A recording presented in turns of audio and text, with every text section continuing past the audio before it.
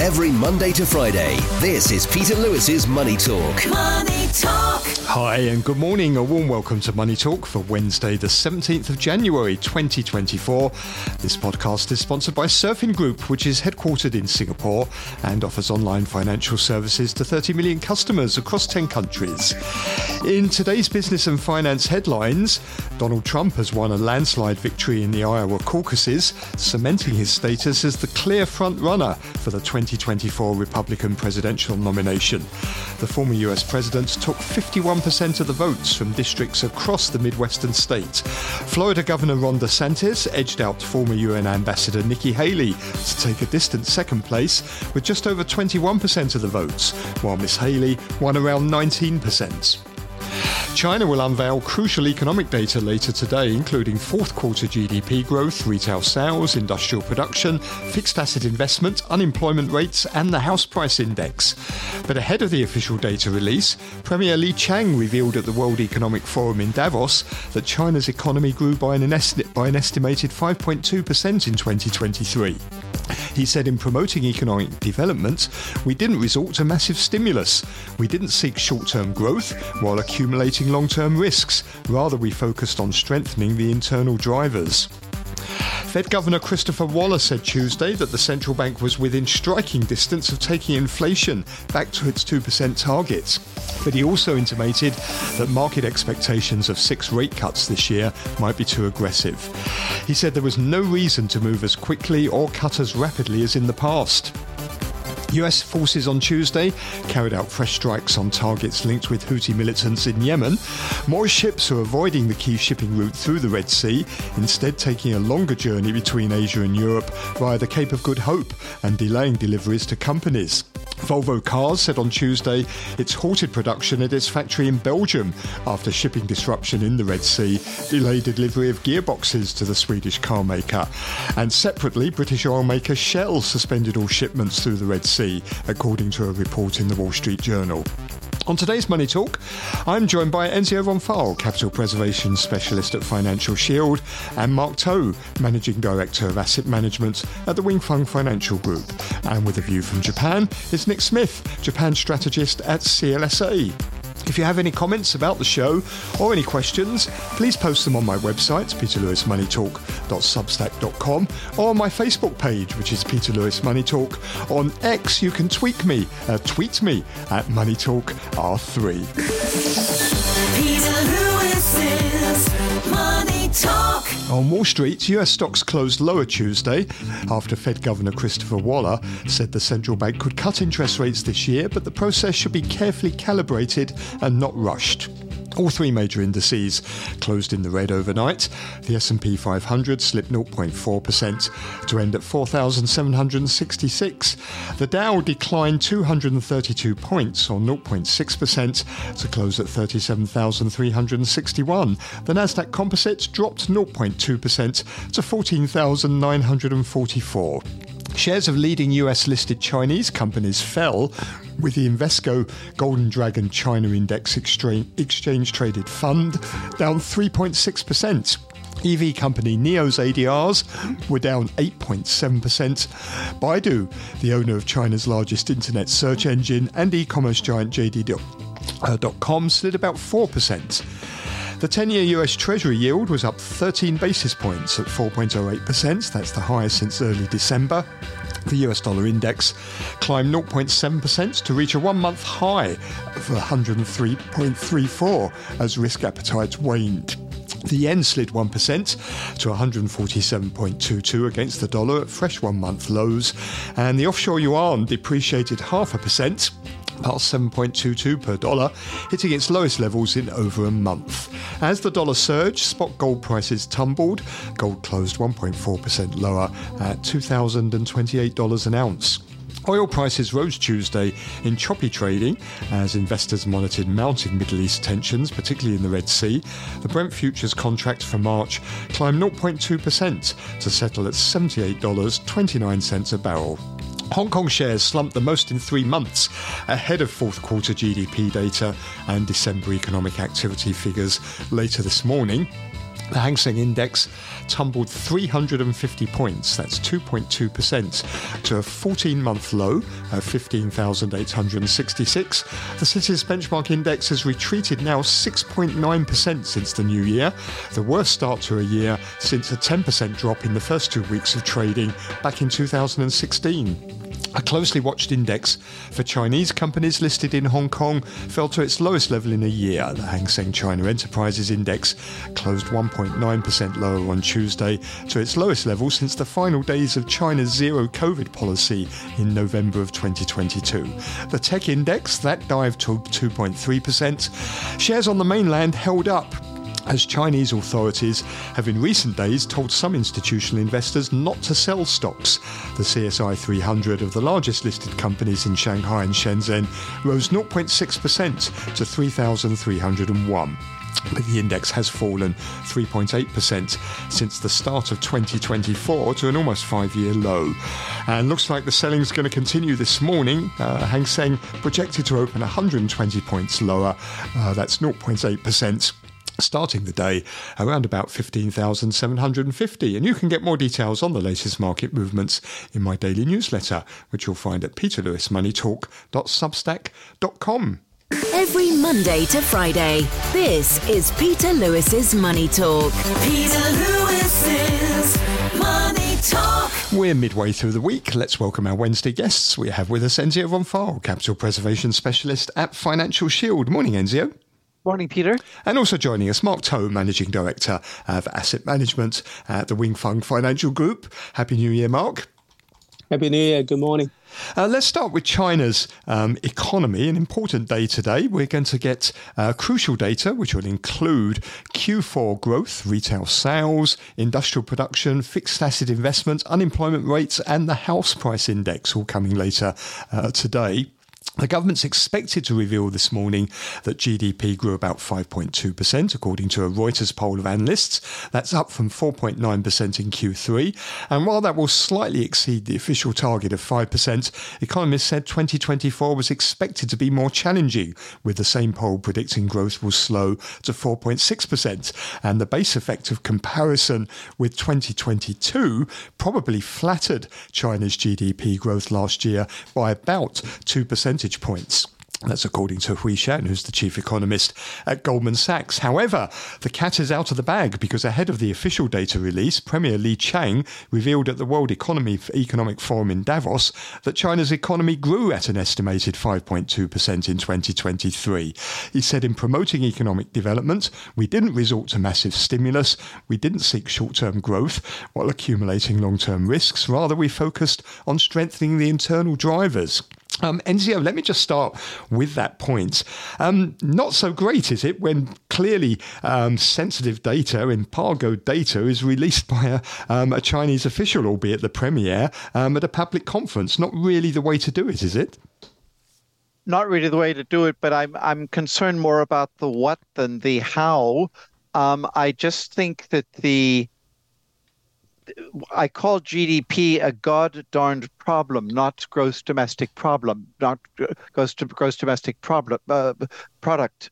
And the reason I say that is because the government will come out yet again later today citing many cyclical factors that need to thus be rectified with cyclical tools, when in fact China's real growth problem has to do with the policy arena, this party-state capitalism that we can get to later. But I just wanted to highlight that to set the frame. In my mind, the party-state capitalism is actually throttling the economy. It is not the cyclical factors, and the cyclical tools to combat a structural problem just won't work. And one of those cyclical tools that we already know we're probably going to see is more borrowing, increasing debt, more borrowing through special bonds to go and fund investment in favoured, presumably party-state capitalism sectors. Yes, and of course, use for money. Yes. Yeah. Okay. So what that means is that if investors are banking on this, then they might want to ride that very short bubble, but then get out again, because it's the growth will continue slowing down regardless of how they bash the digits. Okay, so I want to talk 4.6 or 5.2. I want to talk more about party-state capitalism in a moment, and also about the rising debt levels in China as well. Before we do that, Mark, let me get your thoughts. 5.2% growth, it's not actually bad, is it? It's clearly above the government's official target of 5%, although we should bear in mind, as mentioned earlier, that this is all flattered by by the base effect of comparison with 2022, and some economists estimating that you should really take maybe 2 percentage points off of that growth. But what do you think about the performance? Well, I think if you take the numbers at the very superficial level, it seems good, but of course, you have mentioned the basic fact, as well as I think it is more important to understand the structural problem. I tend to agree with Enzio, because it seems to me that the overall situation is more about the last 10 years or so. You have seen the rules of the game may have changed, and people lost the confidence. And somehow it is very difficult for the authorities to change their expectations again, especially because they have long-term plans. They have to do a lot of reforms in different sectors. But actually, these various sectors, like the property sectors, are actually an indicator of the expectations of the wealth or the permanent income, so that the people will have more confidence in spending. And it is all interrelated. It is very hard to target one sector at the expense of the others without a significant impact on the overall level. And what do you make of Premier Li Qiang's comments that in promoting economic development, we didn't resort to a massive stimulus and we didn't accumulate long-term risks? Well, maybe people are disappointed with the stimulus, but there are definitely some quite big long-term risks, aren't there? In particular, just the amount of borrowing that's now being done to try and sort of promote growth. I think different people may have different perceptions on the expected risk or return, the trade-off. But actually, in the past 40 years since the reform in Chinese economy, I think one of the very important drive for the growth, for the very, very wonderful growth in human history is the change in the market system. I think it is very important, and it is not going to be replicated. And I don't think that we can experience that kind of growth again. Now we are going back to a more normal, you may say it is mean reversion or some kind of a resume to normalcy, and plus the cyclical factors, all these combined together. But I tend to think that the debt problem that the Chinese authorities are particularly concerned is more like the Japanese experience. They would not like to replicate that kind of thing again, especially because the Chinese economy is a multiple of the Japanese economy. If the problem exacerbates, it is very difficult for them to handle again. So they try very much attention and efforts in the past few years. But of course, there must be some kind of pain, and whether they can handle it, I think it is very important for the people to form that kind of confidence. But right now, I don't think that the people really have that kind of confidence based on the past few years' economic performance. And Enzio, let me ask you about this debt issue. I mean, Premier Li Qiang saying we didn't resort to massive stimulus, but last year we saw a 15 percentage point increase in the country's debt to GDP ratio. That's even worse if you take out this 2% because of the base effect. If you look at total social financing, which is sort of a proxy, isn't it, for borrowing, that was 27% of GDP. So in effect, the country is borrowing 20% of GDP to get 5% growth. It's not very sustainable, is it? It's not very effective, obviously, if you have 20% of GDP to get 5% growth. But again, it's not sustainable because it's totally misdirected. It's like giving an alcoholic aspirin to get rid of the disease. It doesn't work. The real problem is this party-state capitalism, which basically means that the party can tell private companies what the party wants them to do. Not the government tells the private parties, but the party tells the private sector what to do. And favorite sectors at present would be like tech, renewable energy, healthcare, consumer goods, artificial intelligence, biotech, and electric vehicles. Those are favored sectors. Those are the ones who are doing the government's bidding. That may change. So you have the risk of arbitrary changes of mind at the top. You have the risk of people not really believing in these sectors, not really knowing if the sectors are quite as capitalistically driven as one thinks. So there are a whole. It's the policy framework is a cyclical framework of fiscal stimulus, but that does not apply to a structural problem of policy making itself. And of course, these sectors, just because the government has deemed these sectors important for investment, doesn't necessarily make it productive investment, does it? As we saw with the property sector. I mean, the government once upon a time thought investment in property was very productive. And look what happened to that. Well, and absolutely, Peter, that's very astute. And again, my concern there is that, again, because I'm a von Hayek, one of his last students, is that if people sitting in little offices are trying to conjure up what they think the market might want and what demand might look like, what market demand might look like, including here in Hong Kong, they're going to have some real rude awakenings because the market doesn't tick like that. It doesn't listen to the government. It does what it wants. So is there a role for the market in this party-state capitalism? It seems that the government feels that in this sort of concept, they can sort of move the market, bend the market to their will, and manipulate the markets to try and achieve these policy goals. Well, there is a role because the government wants to have its cake and eat it too. It wants to, on the one hand, say, be boss, basically, and it puts party cells into every company, into every company, as far as I know. Also has very, very minimal 1% ownership and huge leverage in the decision-making department of these companies. But on the other hand, it wants the private sector to flourish as the private sector should. That just can't work by logical definition. It's an oxymoron. Mark, what do you make of this? Where does the market fit in at the moment? Because it does seem that this is not really, we're moving away from a market-orientated economy, aren't we?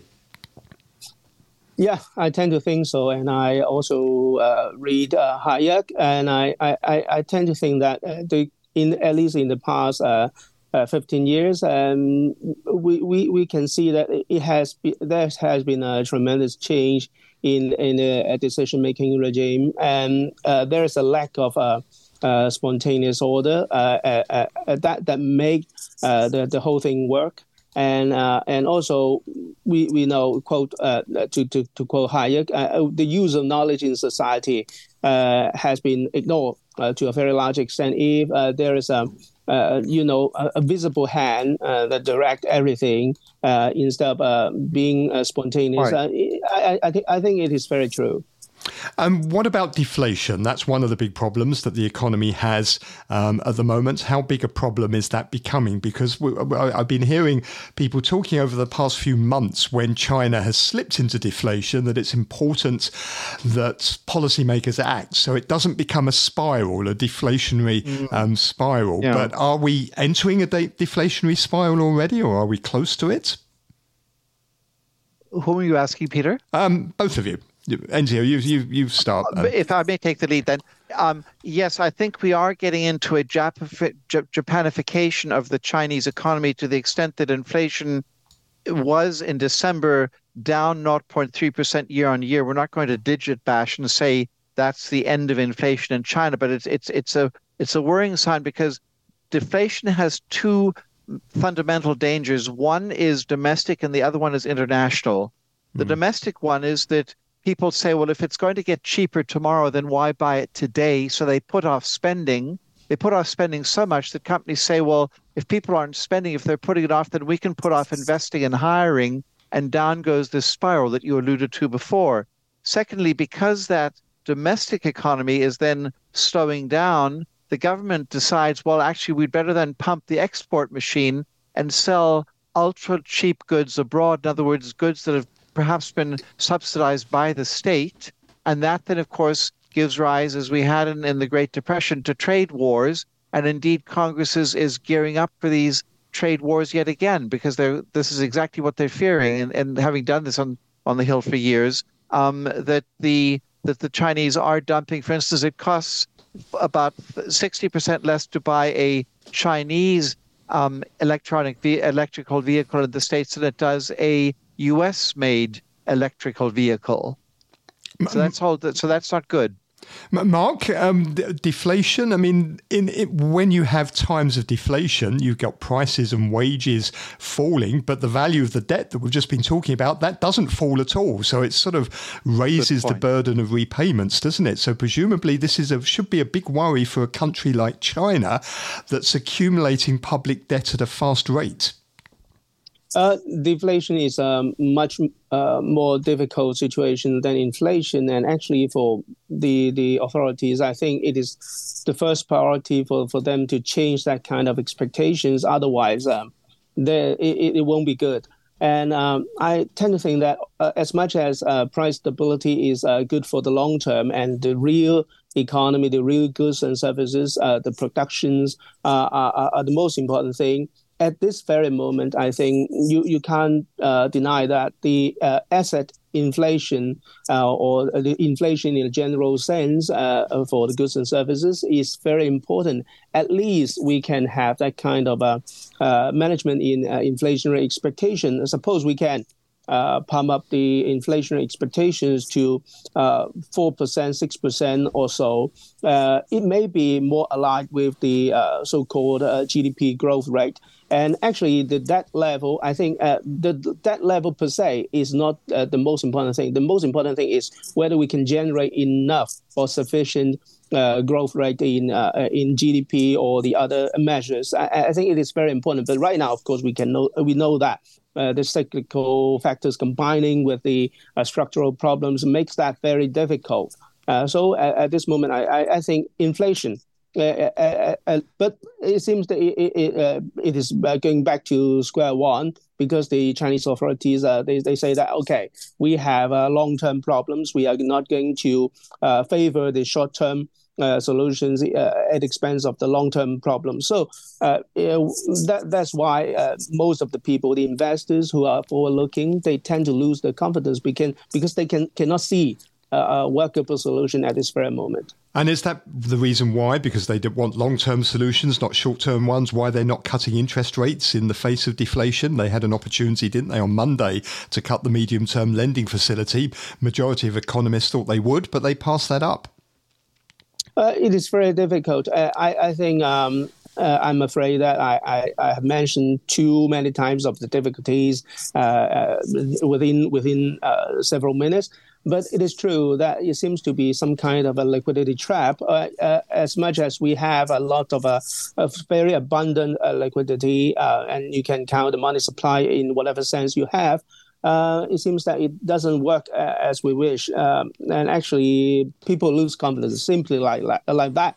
And usually, the liquidity trap may happen more likely around the level of interest rate at zero for nominal rates. But right now, even though it is not zero, it seems that more money supply doesn't work at will. So it is very difficult. So I think the whole problem, the main thing is about the confidence, and the confidence is about the expectations of the decision-making regime within the authorities. I think that gives the public a very important piece of message. Now, Enzio, the authorities seem to think they've come up with a clever ruse here. They're going to borrow $139 billion of through special bonds, new debt issuance through special bonds. These special bonds are quite rare. They've only been done 4 times in the past. But the ruse seems to be that, first of all, they are ultra long. So in other words, it will take several decades to pay them back. And also, they don't count special bonds as part of the normal budget. But I suspect it's not going to be quite as simple as that, is it? It sounds a bit like a schoolboy trick. It's probably Peter paying Paul, because who's going to buy a very, very long-term bond that pays you 0.diddly squat every year? I think what's going to happen there is that the Treasury or the U.S. The finance ministry will end up buying most of the bonds, if not the PBOC, and so we have exactly what we've got in the U.S., which is that the Treasury is buying up most of the debt, which is kind of the idea. And and the same route as Japan as well. Exactly the same route as Japan. And what Mark was saying very correctly before, that by pumping up the money supply, you're not getting what we as economists call the transmission mechanism to kick in to get things going again, because people, as we all three of us agree, have no confidence. For me, that means no income security, no job security. Mark, let me ask you about this plan for the silver economy that Beijing has announced.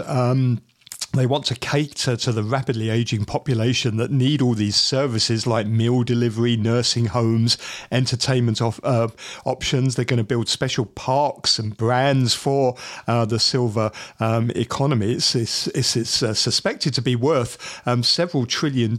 Is this a way of boosting the economy, given that China's a rapidly aging society? Instead of being a solution, I think it is actually one of the problems that caused the difficulties at this very moment. We need the human capital formation to give the long-term economic growth and development. But right now we can see in terms of the aging population, maybe mainland China is just next to Japan. So the situation is that they are going to save from the wealth, and somehow I think, but it seems that on the other hand, especially in terms of the wealth accumulation, they are going to they find nowhere to go. So it is very important that all these factors somehow make them very insecure. I tend to agree with and so that they don't have the job security or the income security. These are very important things. So if given that kind of situation, we may have to resort to the authorities again, to the planned economy again, to the directions from the top again. So it is not very healthy in the long term, and that kind of burden, it is not easy. If you take reference from the other countries, it is not easy. Maybe it will be solved at the expense of the healthcare system, higher price in hospitalization. All these things, it is not easy. It is not going to be easy. But especially in mainland China, given the huge population, it is very, very difficult. What do you think about this, Enzio? The silver economy in China is estimated to be about 30 trillion yuan. That's over $4 trillion US dollars over the next decade. But as Mark was intimating, this is seems to be another area where the government's trying to direct investment. Yes. And what's going to happen is that it's going to be spending a lot of that bond that it's raised probably on these aging, old age poverty. So there is, to put it very harshly, there's no transmission mechanism, no multiplier effect, because if old people spend, it doesn't have the same effect as if a young family spends. Okay, let me ask you a little bit more about what Premier Li said at Davos. He was talking about innovation, and he was saying that shouldn't be used to restrict other nations. He was saying we need to have healthy competition, bring out the greatest vitality, and that's the only way to do that is to enhance cooperation in innovation. He didn't call out any specific countries when he was talking there, but I suspect we know who he's meaning. Following that speech, Ursula von der Leyen, President of the European Commission, responded that we want to tell our Chinese friends we don't want to decouple, but we need to de-risk our supply chains in some ways. And she pointed out that China itself is preparing to put export controls on semiconductor production, and this doesn't help in the trust building that Premier Li Qiang was complaining about. What do you make of his comments there? I think that he is making the right political sort of ambient noises to placate the overseas listeners. Actually, we're nice guys, and we're not going to we want everybody to succeed. And I don't think that China has any sort of evil plans for anybody. I think that it's perfectly reasonable. It's very diplomatic what he was saying. I think this whole decoupling thing is a little bit of a myth to me, having specialized in direct investment, because the reason that companies go abroad in the first place is not really as much to capture the export market, even if that makes headlines. It's to capture the huge domestic market. In this case, of course, China has quite a few consumers. So cars are built for the Chinese in China. Computers are built for the Chinese in China. And I think that this whole decoupling thing is yet again one of these fads that is brandished about. If anything, it's been recoupling, because now a lot of the Chinese overseas production, the Chinese exports are going, as we well know, through Mexico, through Chinese companies in Mexico, sending it to the U.S. So there's no decoupling going on. It's just a recoupling. It's a reshifting of the chessboard. Yeah, but Mexico is now exporting more to the US than China is. Absolutely. But I don't think that that's the reason why the Chinese economy has gone south. Again, I come back to my ideological point that it's because of the policy making that President Xi has decided that he wants the party really to rule everything.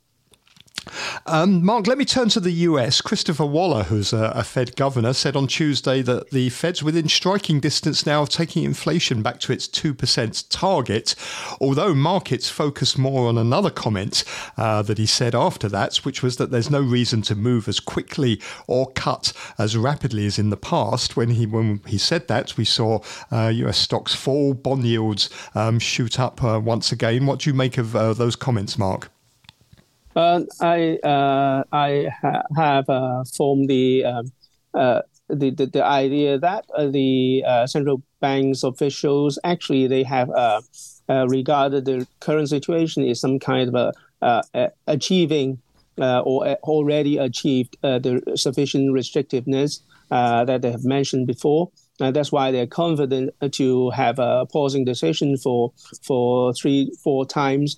And the current question is whether staying for longer is going to stay there for a little bit longer, or just to have the rate cut. But of course, given the current data, some kind of inconsistency between CPI and PPI, and as well as the other situation like the strong labor market, strong consumer confidence, all these kinds of things make it a little bit tricky, and I don't think that the Fed officials are going to have the rate cuts at a pace as fast as the market participants would like to be. So maybe it is somewhere in between, in the middle. Maybe by the third quarter this year, there might be a rate cut. But currently, I don't think that the market's overestimation is well justified. But of course, it doesn't mean that there won't be the rate cut. But I think the timing, especially given the experience in the last 2-3 years, we can see that the Fed actually listens to market, but the Fed doesn't entertain the market participants. So maybe it has just to be data dependent for a little bit more. NZO, those investors banking on 6 rate cuts this year, are they going to be disappointed?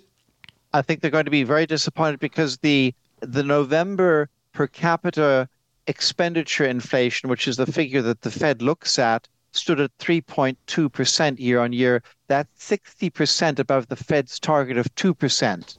So there's a long way to go. Now, another Fed governor, Raphael Bostic of the Atlanta Fed, and he also votes in these open market committee meetings this year, he was saying actually that the inflation, the slide in inflation is beginning to stall. In other words, inflation isn't decelerating as much as it was before. That lends into my old chestnut that there's a lot of structural inflation going on, and that then means that this per capita expenditure inflation of 3.2% isn't going to get down to that 2% so quickly. So that then means that the Fed can't just sort of go and willy-nilly cut rates, because the target rate that it's set in its mind, 2% on per capita consumer price index, that's per capita expenditure prices, that just is 60% off the mark already. And also there's some funding issues coming up as well, aren't there, which also adds to the risks. Absolutely.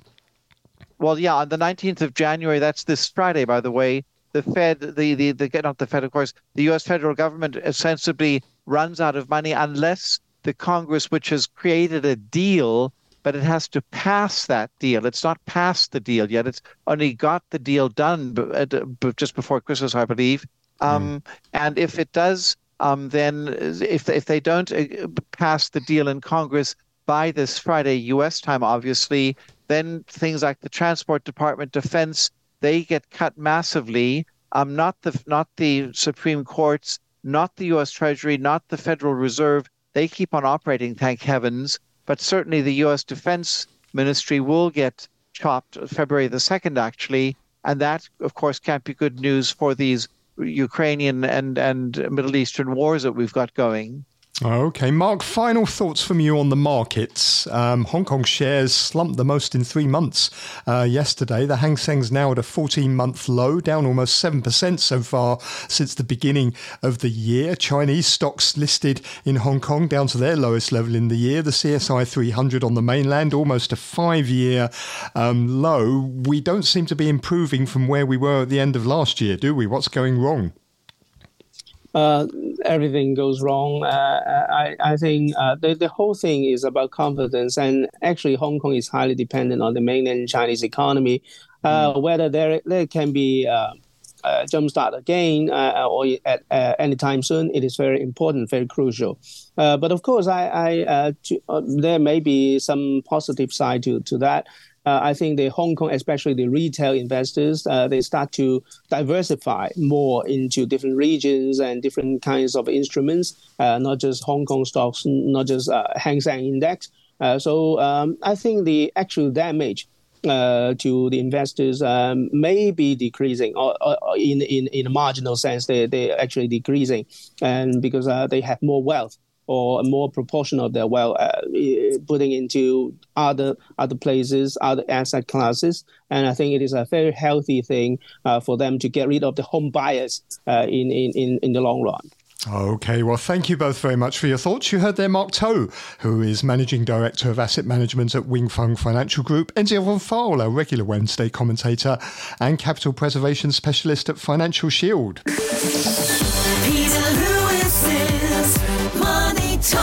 I'm joined now by Nick Smith, who is Japan strategist at CLSA in Tokyo. Morning, Nick. Good morning to you. Now, how's this slush scandal going in Tokyo? Is it coming close yet to becoming a major problem for Prime Minister Fumio Kishida? Kishida is perfectly capable of producing his own problems without a political scandal. So he was sliding anyway. But I think the rumour in the markets is that this was all touched off by the Ministry of Finance that wants to hurt the Abe faction, which it sees understandably as behind the print and spend strategies of Bank of Japan printing money and then it goes out and spends a lot.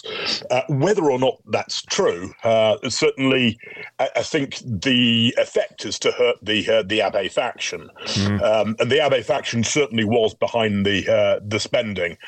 And if the spending comes down, then perhaps we'll get some less extreme policies out of the Bank of Japan. Does the Bank of Japan have to take this into account as well, and when it's considering whether or not it can extract itself from its negative interest rate policies? Is this any sort of impediment to that? Well, officially, no. I think officially central banks are not in any way influenced by politics. That's the official story. The real world is slightly different. All of them are pushed around by politics. What we have in Japan is a cost of living crisis that is waterboarding the consumer, with prices going up much more than wages are. It was entirely irresponsible of the Bank of Japan to start a money printing party without even considering how it was going to get wages up. And so the political pressure is, please, can you wind this in? It's the number one political issue in Japan at the moment. A major area of spending, of course, is defence, and the Kishida government's wanting to be raising that from 1% to 2% of GDP. How is that impacted by all this turmoil that's going on the political side? Well, obviously, that's the one area where the change is large over the next few years, and the left would dearly like them to not do that. I think on balance, the government's going to do its damnedest to do that, because it's essentially tied up with promises to the US that Japan will make a little more effort to defend itself. Certainly, things are quite tough on the western end of the Pacific, and US could use some help. Do you think Mr. Kishida is going to survive this, or are we going to be looking at a new prime minister before the end of the year? No, he's toast.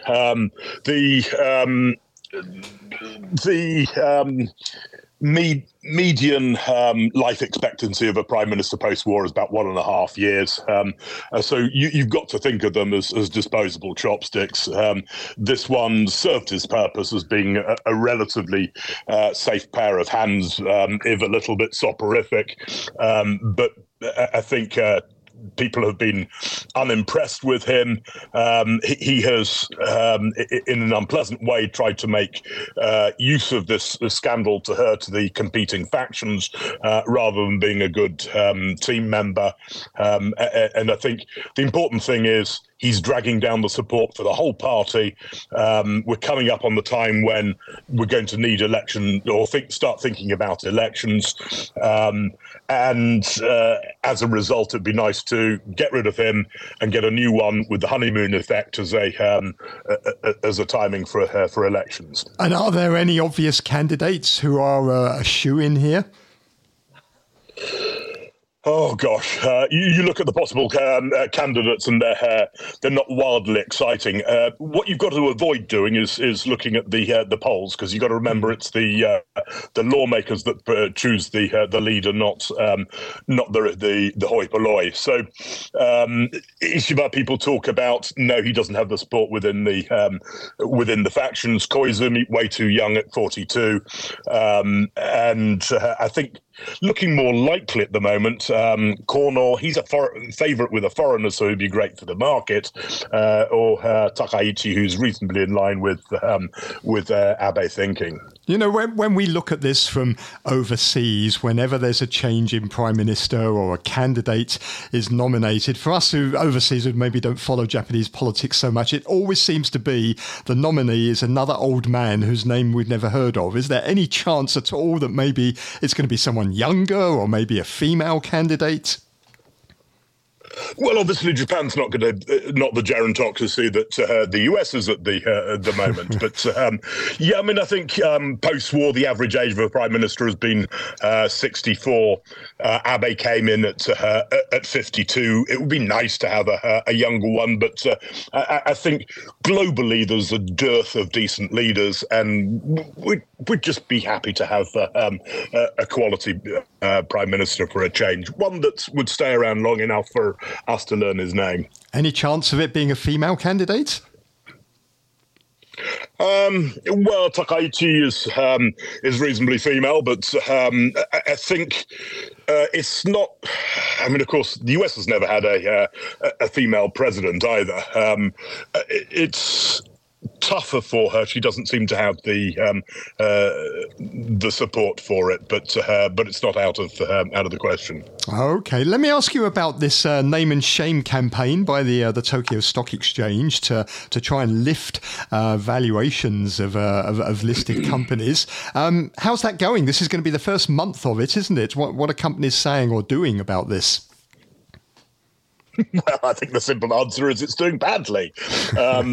Asked companies back in March whether companies could come up with a plan to get their share prices up, and particularly if they're trading below book, to try and get returns above the cost of capital. Even for the prime market, essentially 50% have not disclosed. That's 50% of companies that are trading below book. For the standard, it's 85% haven't disclosed a plan. So below book, without a plan. I think there should be a charge of impersonating a corporate officer. It's hard to say that they're doing their jobs. So we've got the TSE has released this list now, hasn't it, of companies that have complied. So if you're an investor, what are you supposed to do, having got this list?